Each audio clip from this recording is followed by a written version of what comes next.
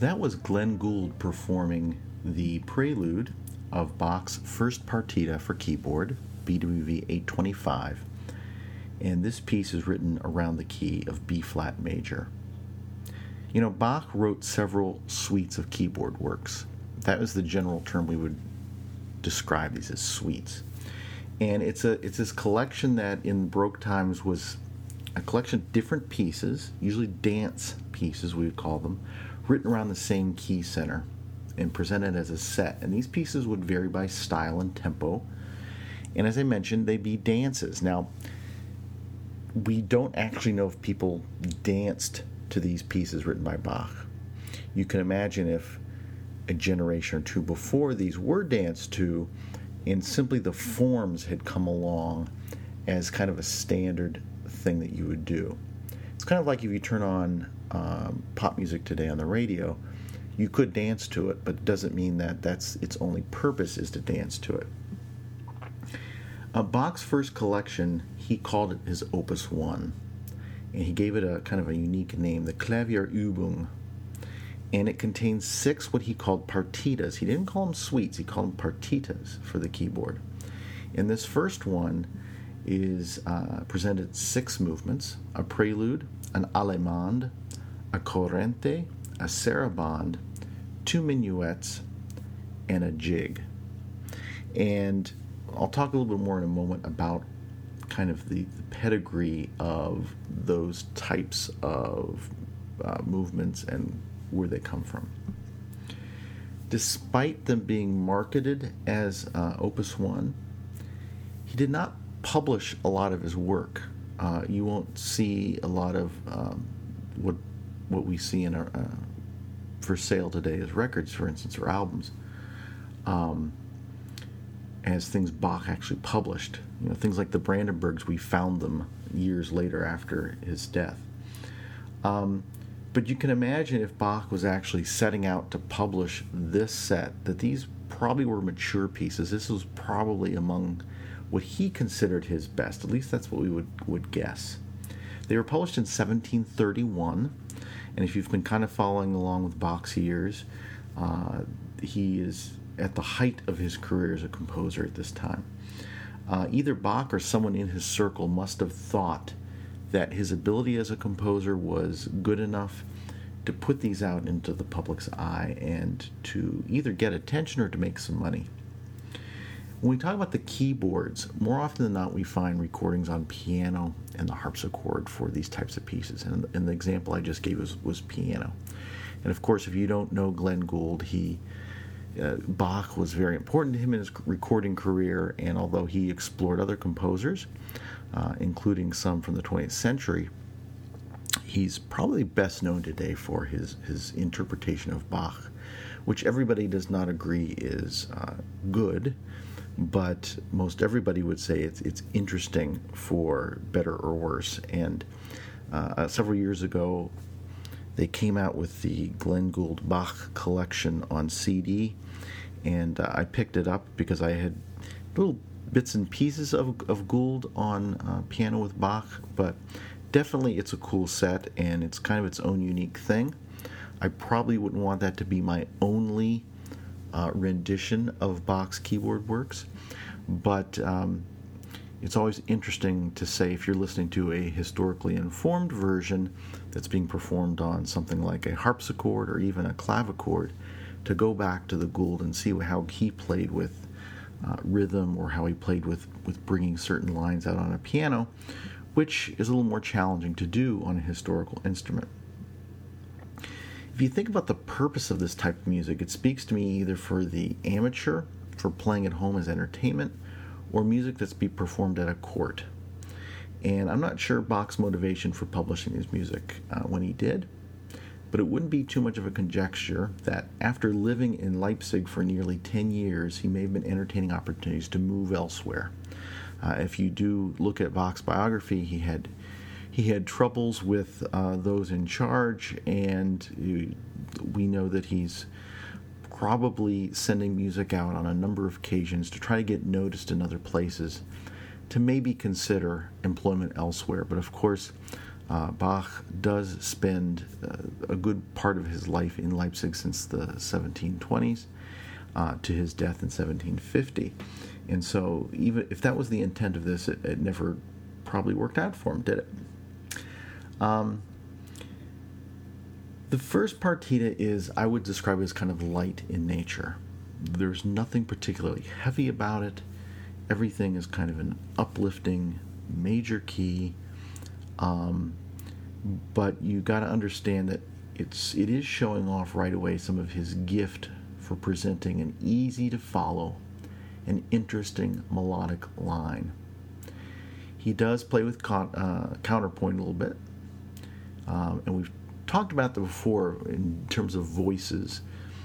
If you're playing two voices in the left hand and two voices in the right hand on a keyboard, a melody might start in the bass and then it might go just like in a chorale setting for four voices, bass, tenor, alto, soprano.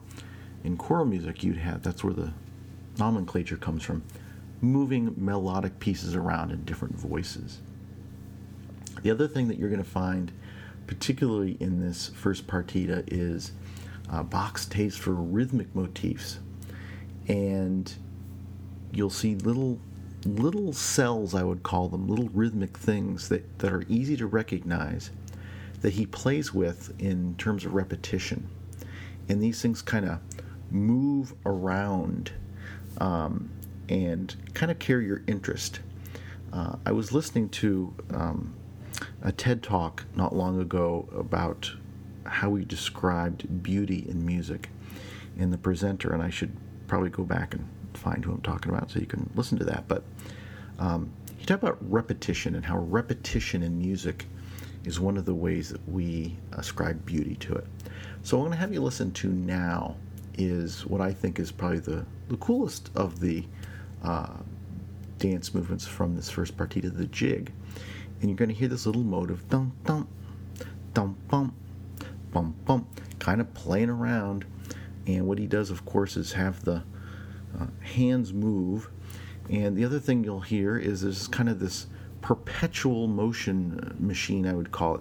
This idea that things are just kind of tumbling forth and things are in motion. It's kind of like almost a mechanical machine of things being just pushed forward. That's kind of the elements that he's playing with between the six movements here in the first partita. And the examples that I'm going to play for you today all come from an album on the Alpha label by Benjamin Allard, and he's playing on harpsichord, and I'll give you details in the show notes about where to find this album online. So this is the jig from Bach's first partita.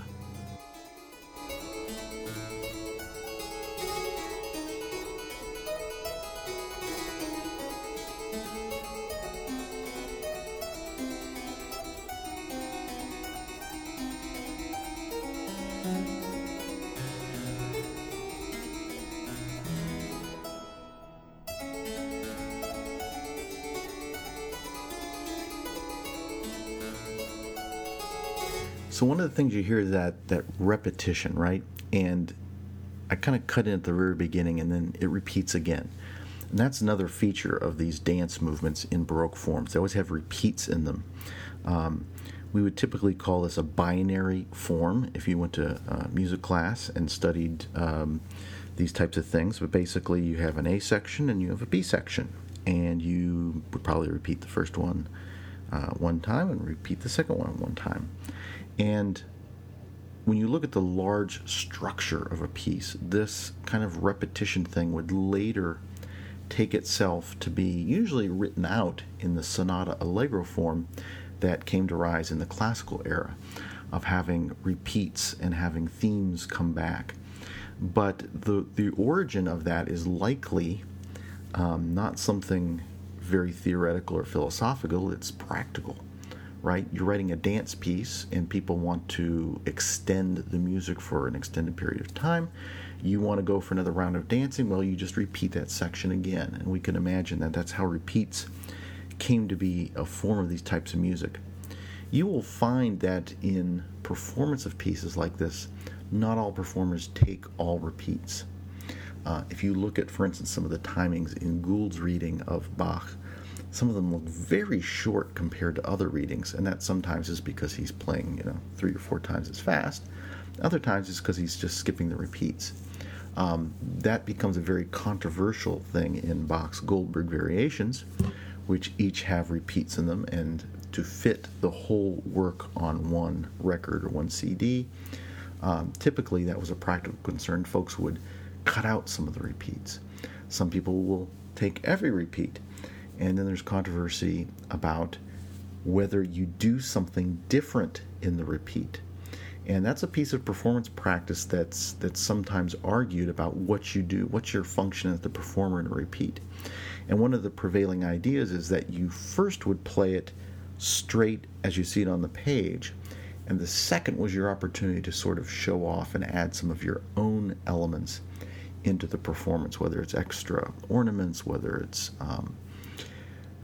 probably not going off and doing different harmonies or something like that, but one of the pianists that has kind of taken liberties with that outside the Baroque structure of what would be normal in performance is Vladimir Feltzmann. Feltzmann, who's a pianist, basically in his recording of some of Bach, will do things like play the repeats on the upper half of the keyboard or switch hands and invert the hands, which sounds crazy, but he usually comes up with some pretty satisfying results. You're not going to find any of the avant-garde in this recording. What I have found that comparing different readings of this, what I like Allard is he's kind of taking almost his time in some of these pieces. That was the jig. That was probably the fastest thing that you would hear in this whole thing. And it wasn't too fast. And what I like about that is it's enabling me, as I listen, to really appreciate all the artistry that Bach has been putting into the piece. And again, the elements we're thinking about here are melody, repetition, and rhythmic motives, or motifs, depending on how you want to say it.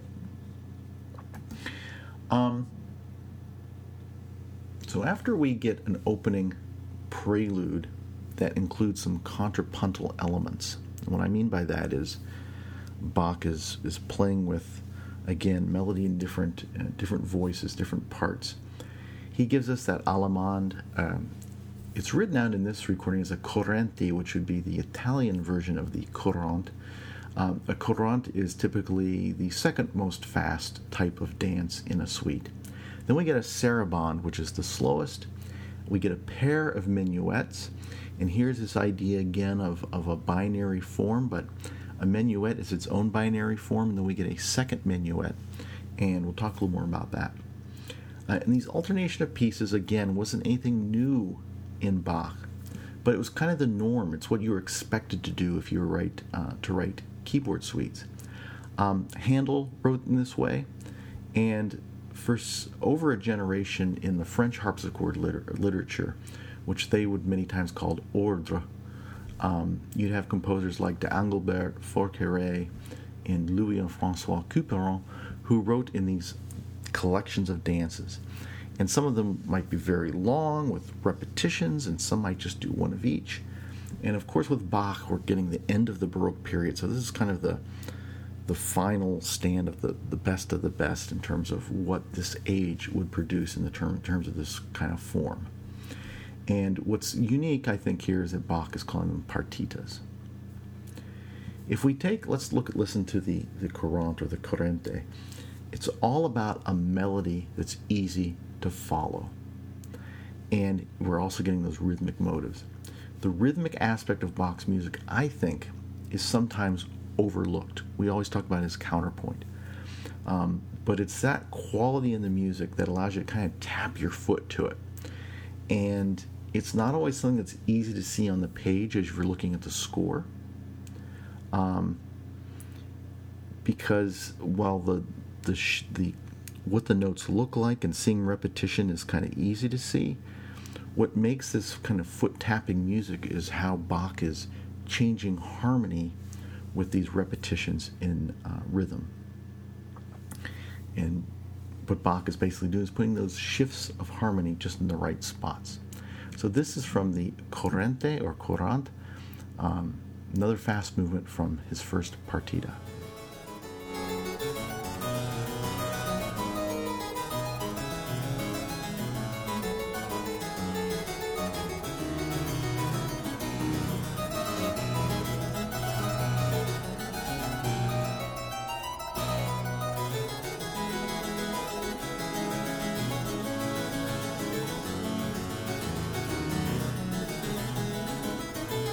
If you're falling for that rhythmic pulse, listen to what's happening in the left hand as this piece resumes.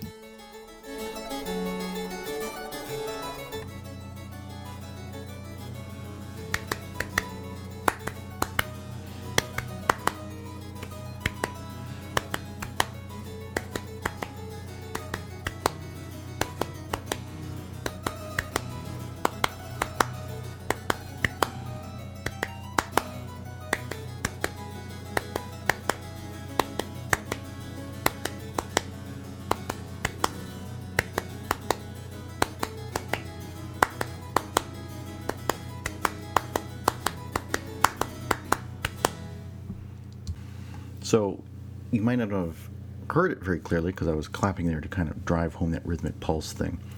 But Allard, when he does his repeats, will tend to add in a few little ornaments, a few little extras, if you will, to the melodic line. And it's not overdone. It's what I would say is tastefully done. If you've listened carefully the first time before the repeat happens, you're usually going to get a little extra nugget, which is kind of cool to hear.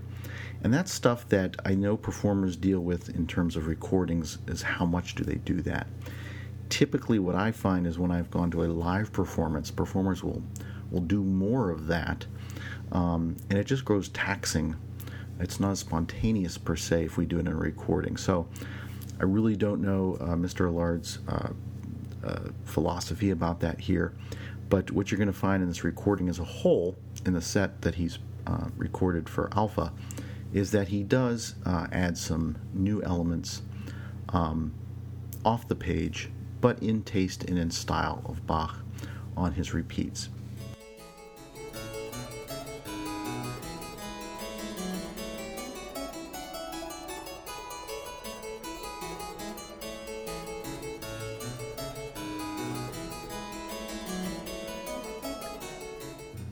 So that was the opening of the first minuet, a dance in 3 beats per bar.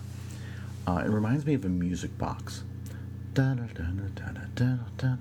a kind of perpetual motion going on. You think of a little music box going in the background, and nothing's too harmful. It's just kind of quiet doing its thing. Got a nice little melody caught up in that regular moving way, so regular and, as I said, almost mechanical. And that backdrop allows a talented performer to go in and insert any number of little quirky ornaments in tempo because things are so regular. And so we're going to listen and hear a little bit of that. But I mentioned earlier that there's 2 minuets, 1 and 2. And they usually vary a lot in character. In some cases, composers will put the second one in a minor key or a major key, opposite of what the other one was. In this case, Bach keeps us in the major mode. It's not atypical to see those pairs, and Bach removes for us in the second one that perpetual motion, almost giving us like a breather, right? And that first minuet then gets repeated after the breather. So we get kind of a big A, B, A type structure. And that's where maybe on the second reading of this first minuet, we would repeat both sections. And again, why repeats? Likely if people wanted the dance to go on, you had built-in areas that you could keep repeating. And as we know from performance that in typically long dances like this where there would be lots of repeats, that was a place for musicians to sort of get fancy and add things to it. By the time we get to Bach, however, everything is so intricately written out that we don't get this kind of just open score where we can do all kinds of crazy things.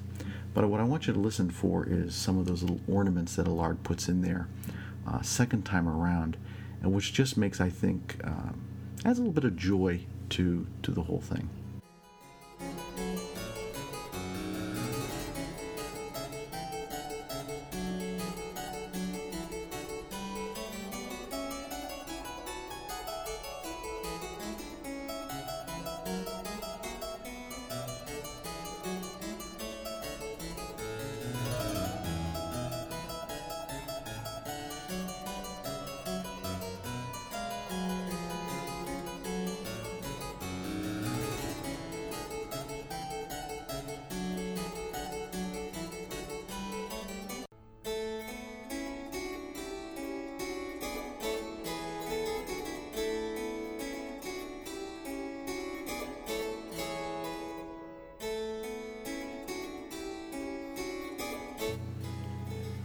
So that last piece there was the second minuet, which I want to hear just the contrast and da da da da da da da da da da da da da da da da dum dum bum.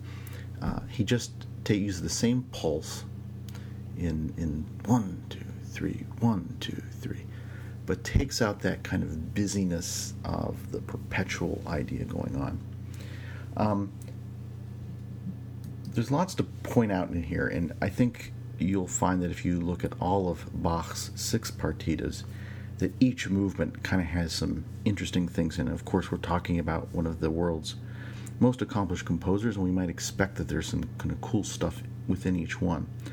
And I haven't wanted to make this, an hour-long podcast and analyze each individual movement. I can point you to some things online where if you're more interested in that, you can read that by some experts. But I did want to conclude here that Bach's first partita is about this feeling of perpetual motion. He seems to be exploring this idea of that kind of mechanical type of structure that just has even rhythm going throughout and then peppering melody in and out of that texture. We get melody as an important thing, I think, in almost every one of these movements.